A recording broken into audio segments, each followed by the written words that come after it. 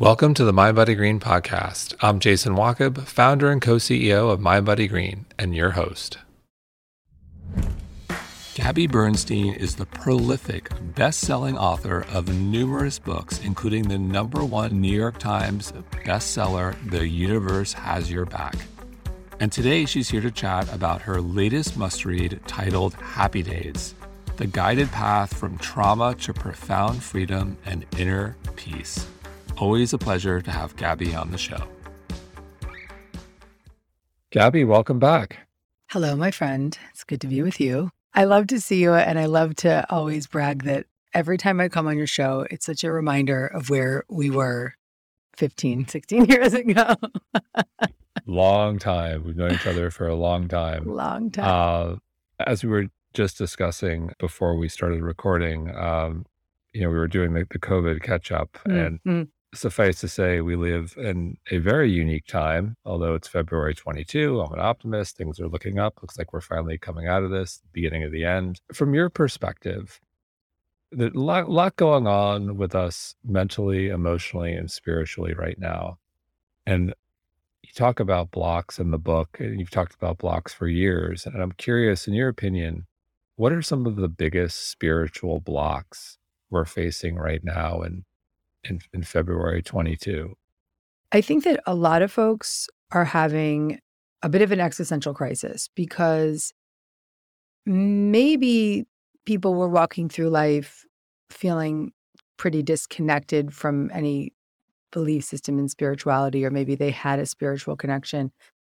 But when we are faced with crisis, that's when we crack open to whatever desire there is to have that spiritual faith. We crack open to it in a much bigger way.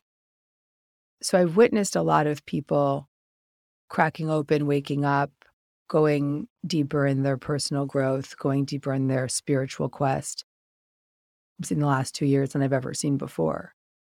But I've also seen a lot of people numb out because when the you know what hits the fan, when the shit hits the fan, let's just be real. When the shit hits the fan and you have a worldwide pandemic and you're told to stay home and everyone is so divisive and the politics are insane and everything that we're facing in this moment, there's two choices. You can numb out or you can wake up more. So I've witnessed both. I've really witnessed both. And I think that this has definitely been a time where people have been relying on faith and spirituality and personal growth and a new perspective more than ever before, because when everything's taken from you, you're left with questioning, well, what else is there? And something you've talked about prolifically on your Instagram and also touched on in the book, trauma. We're experiencing a lot of collective trauma. And, I love the way, trauma isn't, you talk about the big T and the little t. And so we tend to think of trauma in the big T, that big traumatic event, whether the end of a relationship, an accident, a health scare, but there's also the little t. And so in the context of COVID and where we are right now, how do you think about the big T and the little t and how we deal with it, manage it, come out of it? So a big T trauma, like you said, are the moments of sexual violence or growing up with an alcoholic parent or repeated neglect or, a catastrophic event that you've lived through. And then the small T traumas, as you mentioned, are very often overlooked. Being bullied. We witnessed this young boy that just committed suicide from being bullied. We don't take it as seriously as it is. Being bullied in this case, was a big T trauma for that young boy. And this just came out yesterday. And there's so much of that happening around the world. It's heartbreaking. But being bullied, while it may be a big T or a small T trauma, is going to dictate the way someone lives their life, the way they brush their teeth, the way they show up in all relationships. It's going to show up in their life from childhood to wherever they are now. A small T trauma could be being like when I was 6th grade. In 6th grade, I had a boy that I liked, and the boy told me I was stupid. That affected my ability to learn and my entire education from that point forward. And only in this last year, I did a training in a therapy system, and now I've got like my CE credits. And it was only now at 42 where I was like, I'm a really good student, and that kid fucked it up. You know what I mean? So yeah, I mean, God bless him. But these moments in time really affect our nervous system and affect the way that we show up for our lives. Now it's more than ever, because if we have small t unresolved or big T unresolved trauma, when things like crisis, like COVID, like feeling out of control, like feeling afraid of certain people, or all the disagreement and divisiveness, any feeling of being unsafe will activate a small T trauma or a big T trauma. So I often joke around that God is my publicist, because I wouldn't, if I'd published this book like 3 or 4 years ago, I think it would have been harder for people to get their head around. They would have been like, Gabby, can't you just write manifesting books? Like, I don't want to talk about trauma or look at my trauma. But right now, this is the book that everyone's like, I've never needed this more. And the subtitle of the book, well, the book is Happy Days, The Guided Path from Trauma to Profound Freedom and Inner Peace. And that is a big subtitle. And I wouldn't have been able to put my face on the cover of that book with that subtitle if I could not really stand behind it. And I can today. So I wrote it when I was ready to. And I also believe that when it was spiritually and divinely timed. So you share the story of the little T when a inferior classmate of yours called you stupid, and it really stuck with you. And if I think of that story and I think of little T, there's just so much little T happening right now in Yeah. a world that is very divisive, where social media is toxic, where people don't always pause and think before they open their mouth. I just think little T is everywhere. And so with that said, how do we exercise our spiritual muscles hmm so that when that little T comes spiritually, we're equipped to just rise above it and not let that little T, that insult, take us down or be in the back of our head for Mm. 30 years? So it depends on if it's new little T in the moment, real time, a little T trauma that you're experiencing as an adult resourced human, or if it's little T trauma that is reminiscent of childhood little T trauma, right? So if you right now, like if somebody came to me right now and they were like, you're stupid, I would be like, no, I'm not. You know what I mean? Because I've really worked through that. Or let me just give a better example. If somebody came to me right now and said, if there was something that was limiting me in some way, I felt very limitless in my life. So that might be seemingly traumatic, but it wouldn't affect me as much as something that looked more like a childhood wound. Is that making sense? Yeah. So if you're experiencing a trauma like having to say goodbye to your kids and off to school with a mask on, I mean, that's a traumatic event to have to witness your child go to school every day with a mask on. Not that we haven't needed what we've needed, but, or witnessing yourself being afraid of others in the grocery store and things like that. That may be a new event for you. It may not have a history. And so you're experiencing as an adult, as someone without a trigger behind it. But if it's something that's reminiscent of a childhood unresolved experience, like going to school and feeling confined in some way, and then seeing it in your child, or being afraid of other people because of something that happened to you as a child, then it's going to be extraordinarily activated right now, because it's an old unresolved wound that's now being reactivated, and therefore you're being re-traumatized with all the different experiences that we're having in this difficult time. If we think about the unresolved wounds, what's the best way to approach them? Yeah. And how do we know how big? I guess for some people, it's pretty clear if the wound is massive and it's really stopping them from realizing their potential, and others, the wound may be, smaller and not hurting their ability to thrive in their daily lives. Like, how do you, how do you assess that? And then how do you attack it? Yeah. So that is the question that is answered in every page of this book. And it's funny when you get on these podcasts, you're like, read the book, but No, I'm you going should to buy the book first and then you can read buy it, read it. And if you can't afford it, read your friends, just get to it. it somehow. And if you can't afford it, like, I want to just give it to everybody. My publishers are like, stop. Okay. But I will say that we first have to recognize that we're running from something. In the first two chapters of the book, I start to identify why we run. Why are we running? And what are the ways that we run? And when I say run, push down the impermissible. So we have these childhood wounds that are so impermissible. They've been locked up under lock and key. They've been never going to talk about that, never going to feel that again. And we build up all these forms of protection. They're parts of ourselves, protection mechanisms, to avoid having to ever feel that pain again. And so we first want to take an audit of what triggers us, how we feel when we're in that trigger, and then what do we do to avoid the feeling? Okay, that's the how we run part, right? So for me, I used to get really triggered when things felt out of control at work. What did that feel like? It felt like tension in my stomach, tension in my body. I wanted to rage. I felt outraged. I felt out of control. And then what would I do? I would just try to control every single detail. I would swoop in and take over. I would just start believing that if I didn't do it, nobody else would. And so when we look at that kind of inventory, and I ask the reader to do that several times over, you're going to see a lot of patterns there. And you're going to see, okay, those are a lot of triggers that keep coming up. Those are a lot of feelings that keep coming up. And there's a lot of behavior that I'm doing to not have to feel that feeling. And so when you take that inventory in the first two chapters of this book and you look more closely, then you can have the ability to become brave enough to wonder what might live beneath the trigger in the first place. That is a very slow, steady process. This is a book that is meant to, one, help people recognize they're not alone in really experiencing my story, but to be given the guided path from trauma to profound freedom and inner peace.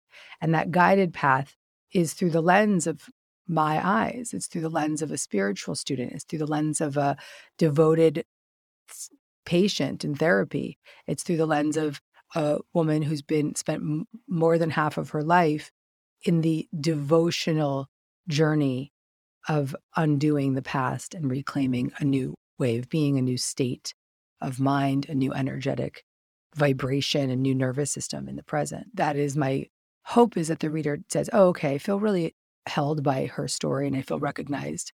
And then to be led to each practice in this book to help them with all of the methods that are ready for them to unresolve. So methods like somatic experiencing, really regulating your nervous system. And I can share some of that on the podcast today. Methods like internal family systems therapy, which is really powerful for helping your system settle, like really becoming the leader, your own spiritual leader within. Okay. I introduce EMDR, which is a beautiful therapeutic practice. Again, very touching on the subconscious and really helping the brain open up its capacity to reprocess experiences that never got processed properly. And then I offer up in the book a lot of EFT, emotional freedom technique, and tapping exercises, some of which I can share with you today as well. And that's something. So that's the beauty, is I introduced these therapeutic processes that were really almost like an angelic force in my life that really helped me heal.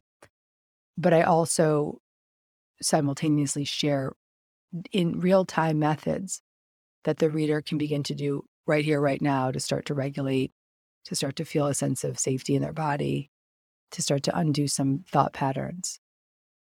And this is a really body-based book in a lot of ways too, because sometimes we can't, without the help of a therapist and maybe even a deep dive with therapy, we can't always undo the old stories with talk therapy so quickly. But when we start to focus on where they live in our body and the way that they're truncated in certain parts of our body and the ways that we respond to those emotions, then we can start to slowly undo the tangled mess that's living inside of us. I love it. And you mentioned some of those techniques. Let's go there, specifically EMDR and EFT, I think are really interesting, and we don't talk enough about either. So, Mhm. can you give us a primer on both techniques? Mhm. So I did this thing with EMDR. I would recommend if you have a big T trauma or even a small T trauma, I recommend working with an EMDR therapist. And if it's a small T trauma, it could get worked out in as little as 8 sessions. It's pretty miraculous, or even less maybe.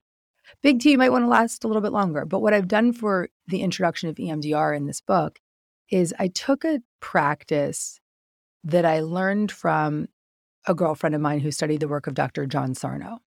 And Sarno's work is all based on the fact that when we have physical symptoms, there's a psychosomatic root condition, a root cause condition that's happening. And he refers to it as impermissible rage, fear, shame. He really speaks directly to the rage. And so I was dealing with some jaw TMJ issues. And I started to talk to my friend, Nicole Sachs, who does a lot of work with the Dr. Sarno work. And she said, oh, you should do this thing that I love. It's called Journal Speak, where you write in your journal for 20 minutes and then you meditate for 20 minutes. And you just let your brain dump. There's a lot of practices like this out there, but this was a big one that Sarno really advocated because he wanted you to get that subconscious rage and whatever's in you out of you, and then followed by the meditation. So I then take it another step further because me, I'm like a spirit junkie. And I was like, well, how can I make this even more intense? So I started listening to EMDR music. So what EMDR does is it's bilateral brain stimulation.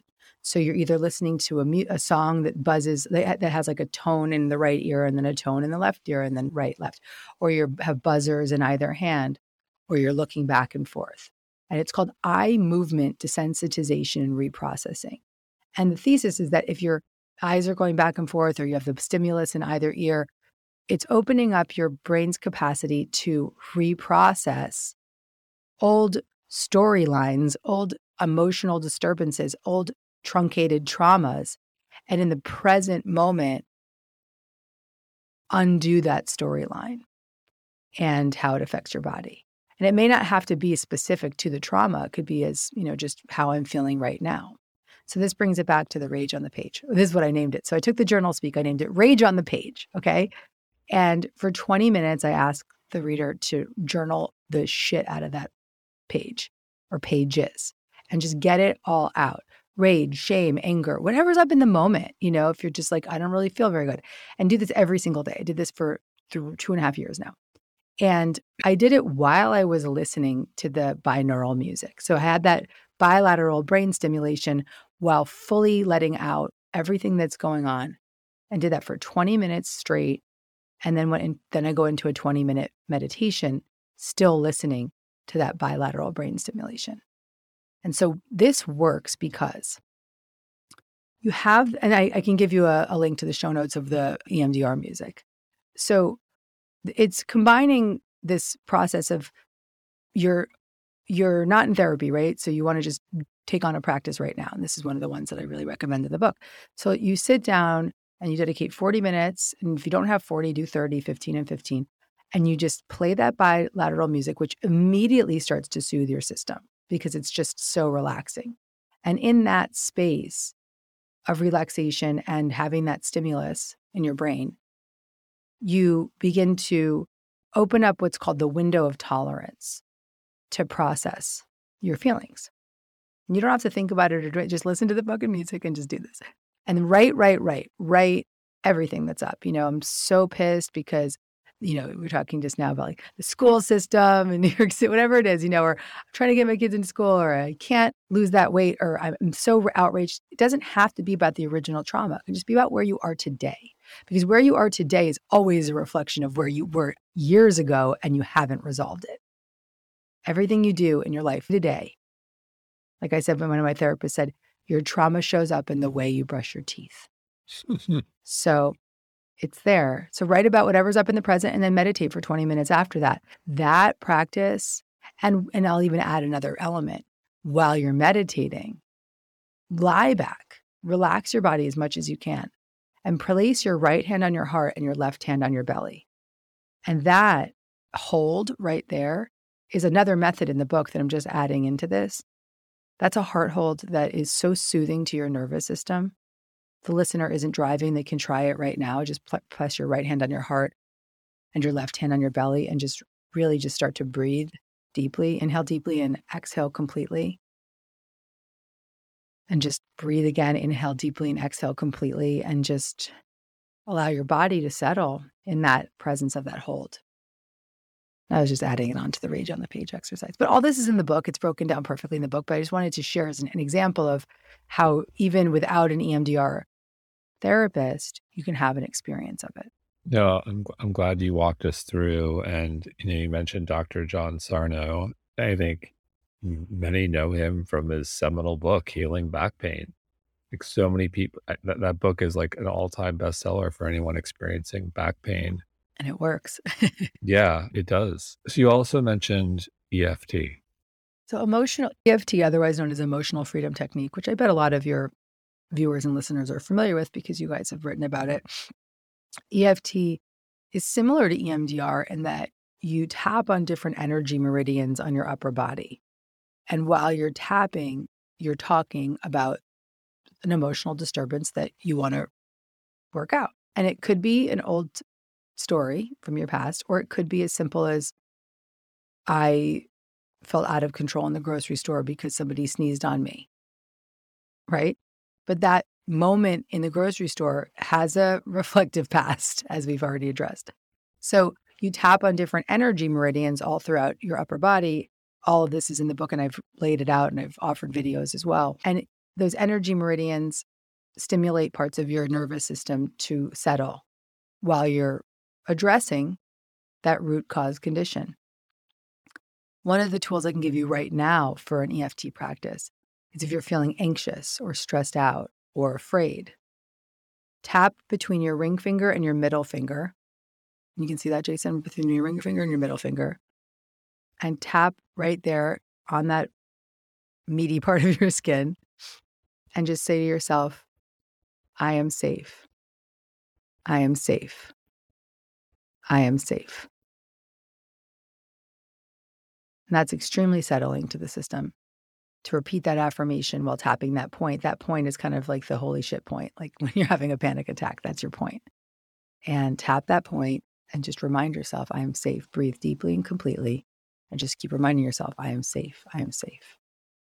Inside the book, I give full-blown tapping exercises for shame, for anxiety, just real break it down. I break it down thoroughly.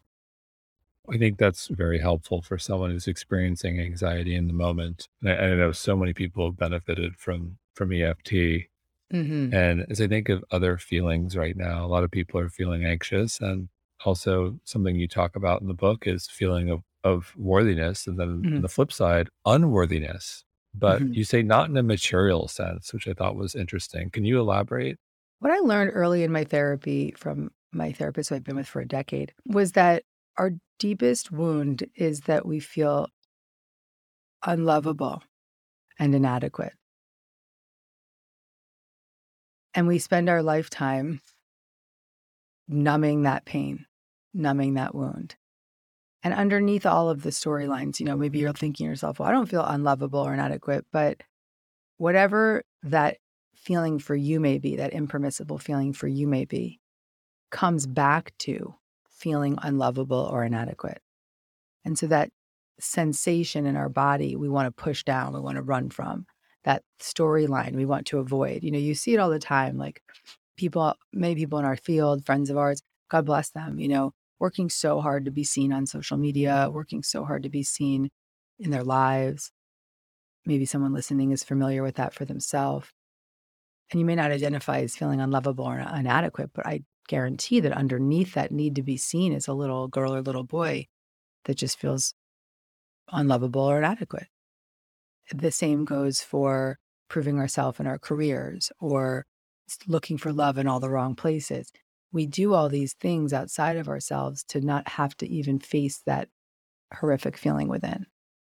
And I go deep into this in the book when I teach an introduction to internal family systems therapy, which I'm obsessed with. As I mentioned, I got trained in it recently, and I'm just going to keep getting more and more training because it's probably been the most life-changing therapeutic process for me. And I want to really simplify it for everybody. IFS, or Internal Family Systems, was founded by my friend Dick Schwartz, and he's just an amazing human. And he, I believe, channeled this incredible model. And it is based on the premise that we have multiple different parts of who we are. We're not just one person with a lot of bad behavior. We're many different parts. And so we have these parts that we were just talking about, the unlovable and the inadequate. And those are often child parts that were traumatized, big T or small t, and they've been tucked away and pushed down and they're under lock and key.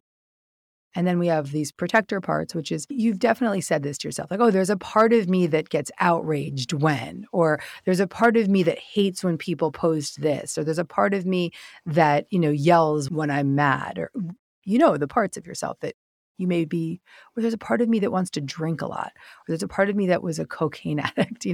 So we have all these different parts of ourselves.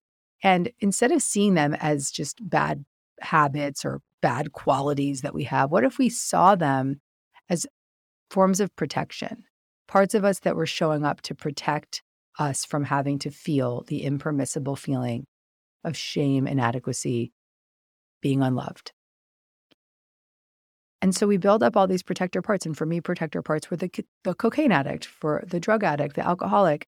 For me, another form of protection was the controller, the person that would flip out when things weren't working at work and try to control everything, the hypervigilant part. And these were all parts that had a very important role in my internal system at the time, that they were really high and extreme, because that's all I could do at that. So I can look back now with a lot of compassion towards my cocaine addict part and say, you were doing the best you could.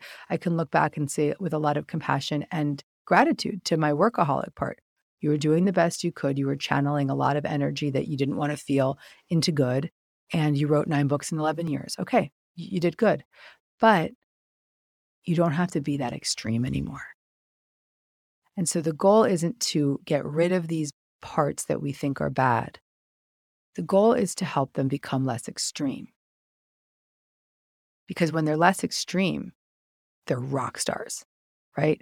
Like my workaholic part, when she's not a workaholic and she's just a hard worker, she kicks ass, right? She's done 85 podcasts for this book and she's doing everything to get this book out. I'm serious, out into the world.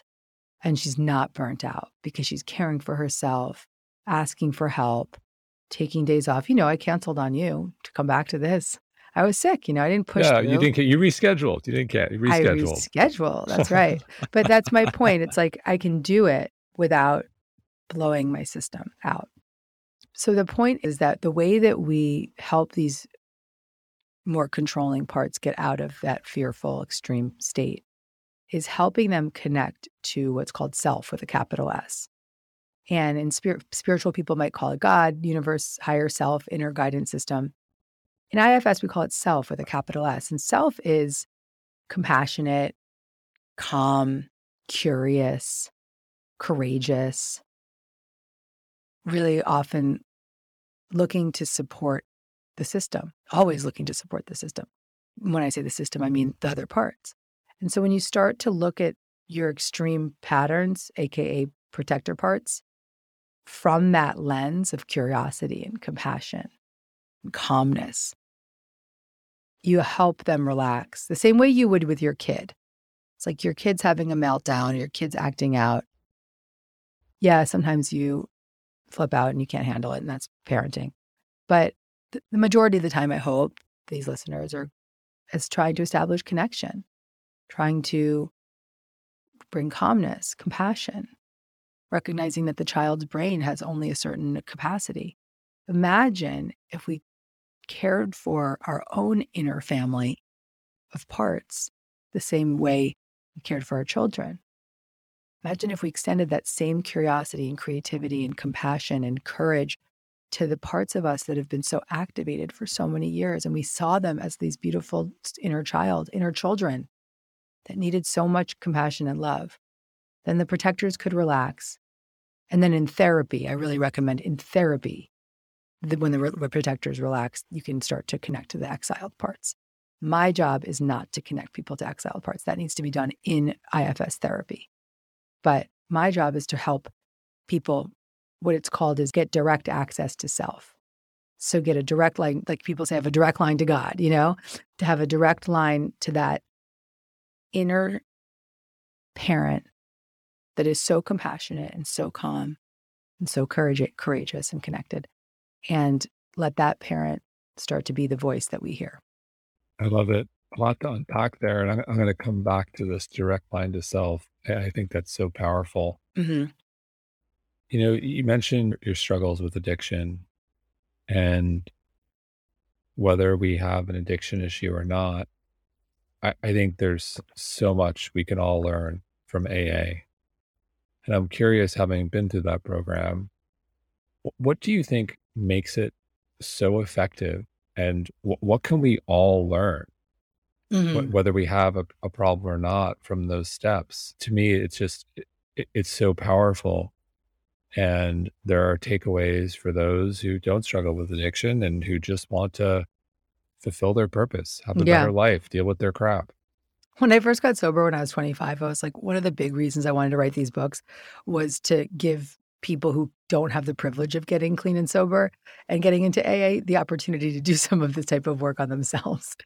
And I really mean that because being a recovering addict is one of the greatest privileges in life because we have a chance to know what true fellowship and unconditional love from strangers is. People who have experienced our experiences and to truly feel a connection to people all over the world. The second I meet somebody who's in sobriety, it's like within minutes, like there's within seconds, we're just like there's instant connection. So for me, that's one of the most beautiful elements is the fellowship. It's a tough question to answer, Jason, because one of the rules in the 12 steps is that we don't speak about it or promote it in these kinds of settings, right? In any publicity. And the reason being that if I'm out there, as I have been, and I'm going to be honest, like I can't help but promote it because it's something that it changed my life and it gave me life. But if you're out there, if I'm out there and I'm promoting it, and then God forbid I go out, it makes it look like it doesn't work. So that's the challenge being in the public eye and being asked about recovery. What I can say, it's tough. I don't have any intention of going out. I'm 16 years sober. I don't know what tomorrow brings, but I will say that this program worked miracles for me.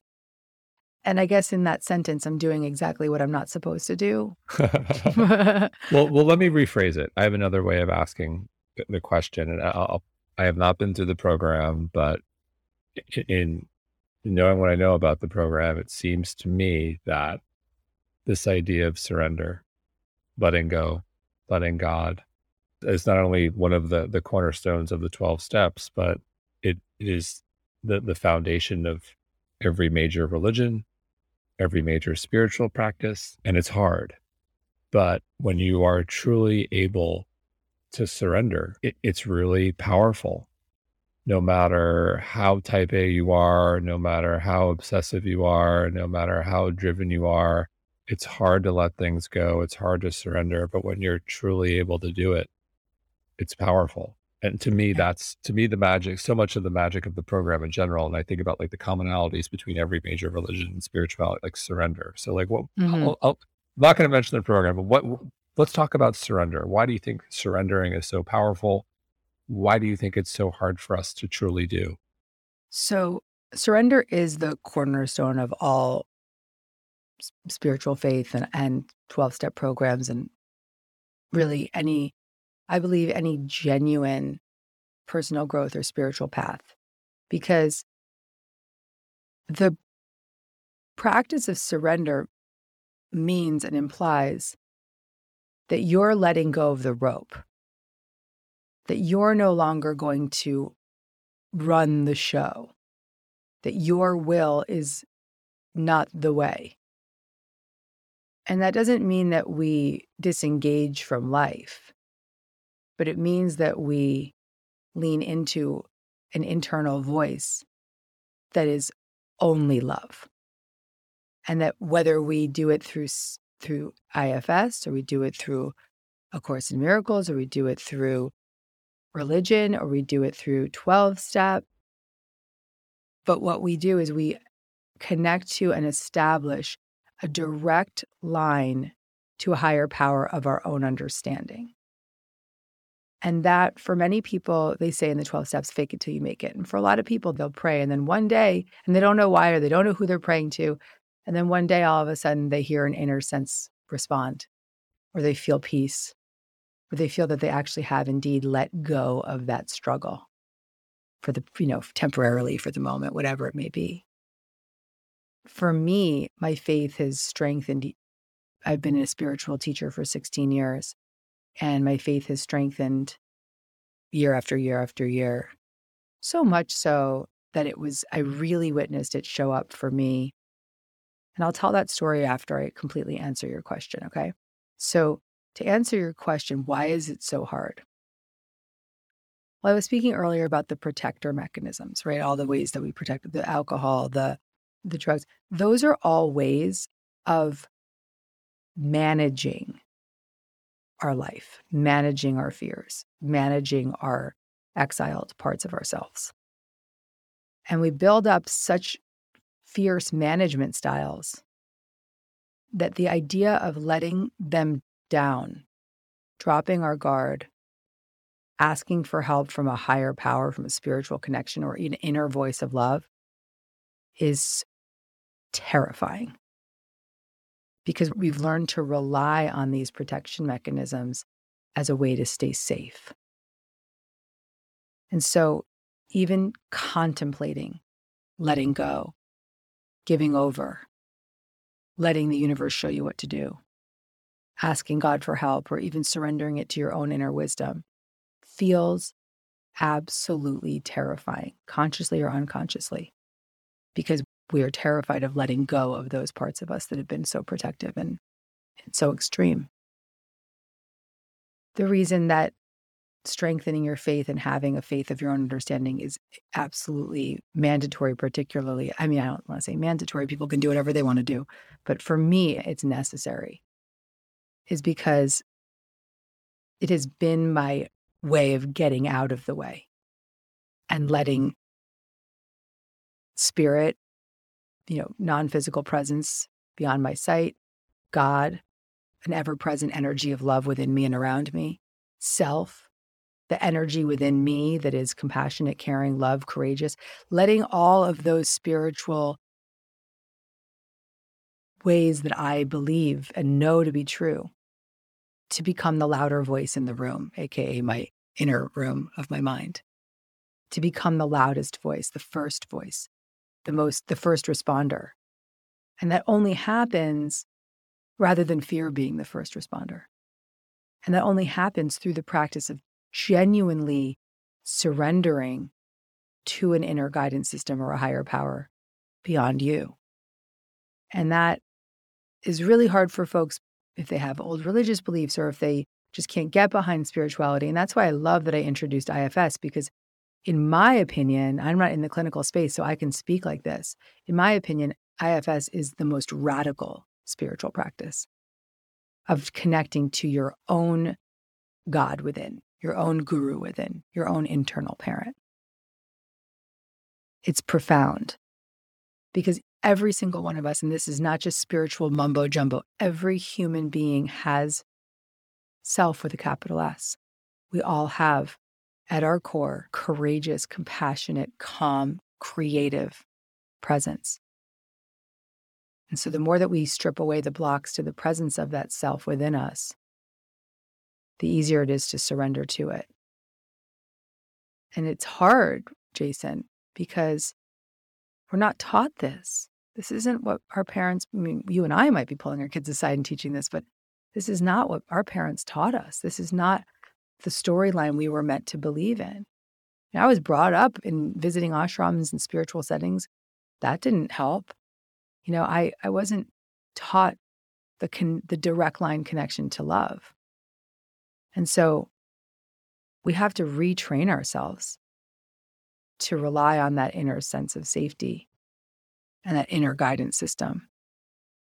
And it can start with prayer. It can start by just, fake it till you make it, like I said before, saying, praying and just saying, okay, I've got this new issue at work and I'm just going to give it to God. And I don't know what the hell that means, but I'm just going to give it over, and getting on your knees and saying prayers. And that's beautiful, because for me, that's what worked. I just faked it till I made it. And I would pray and pray and pray every single day. I would just act as if. And in time, those prayers became two-way conversations where I would ask and then I would hear a response. I would literally audibly at times hear responses and sometimes just intuitively, or even the response may have just come in my whole inner system just settling. And so I was going to come back to this story, which is that 3 months ago, I was 5.5 months pregnant. And I had spent a year, all of 2020, doing IVF, 8 or 9 rounds of IVF treatment to get one healthy embryo that I tested. And his name was Owen. And after that treacherous year of IVF, I had this beautiful miracle embryo, became pregnant right away when I did the transfer, and carried until 5.5 months. And it turned out that my placenta wasn't giving him the strength that he needed to continue growing. And I had to let him go. It wasn't like I lost him. I had to let him go.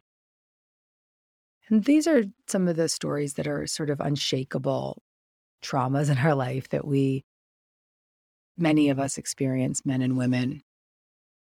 And they're very common, but they're traumas. This is a trauma to the body, to the spiritual, to your spirit, to your nervous system. And coming out of that, yes, I went through big emotions and a lot of turmoil.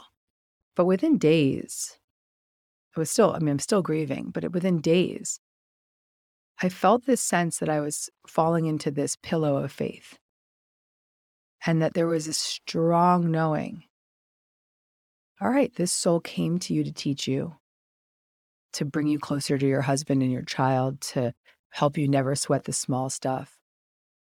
And the soul has potential of coming back in a different way. And as long as you stay open to creative possibilities, this will be what it is meant to be.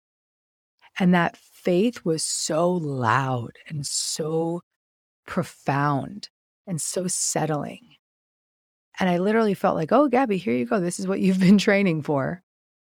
And it was profound for me to witness this one specific experience that I've been counseling women on for decades of miscarriage, and really sitting there in the midst of it and experiencing it and saying, yep, everything I've been saying definitely applies here. And to really feel the presence of my spiritual commitment holding me up in those moments and still to this moment. Powerful. Thank you for sharing. You know, I think so many of us tap tap our faith and are forced to go deep when we need to go deep. And when you're experiencing a loss like that, you start, but what I've seen with me, I start to quite well, not sweating the small stuff. Like, why did I need this big thing to happen to remind me of this silly thing I already know? Hmm. And, my question to you, I'm going to bring it back to the direct line to self. I think it's so powerful. You don't want to have that traumatic loss or wake up call to start building those spiritual muscles. You want to work on them now. You don't want to have to wait for that Yeah, cosmic kick in the ass. that's right. And so for someone listening, my closing question, for someone listening who's busy, they're working hard, they're being a parent, they don't have a lot of time for themselves, they don't have a lot of time for any practice of any kind. Maybe they just have 5 minutes a day. Mm-hmm. What do you recommend that person can do if they only got 5 minutes to help develop or a direct line to self so that they're not waiting for the cosmic kick in the ass to do it? It's a beautiful question. It's a beautiful question. I would say spend 5 minutes a day checking in with the fearful thoughts that are running the show and asking them what they need.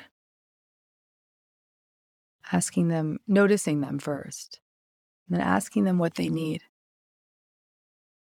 You might even take a moment to just get to know and reflect on what you know about those fears too. So notice, get to know, and ask what they need. We just spend so much time pushing past these thoughts and fears and protection mechanisms. And trudging forward, but what if we just spend 5 minutes a day getting to know them and listening to them?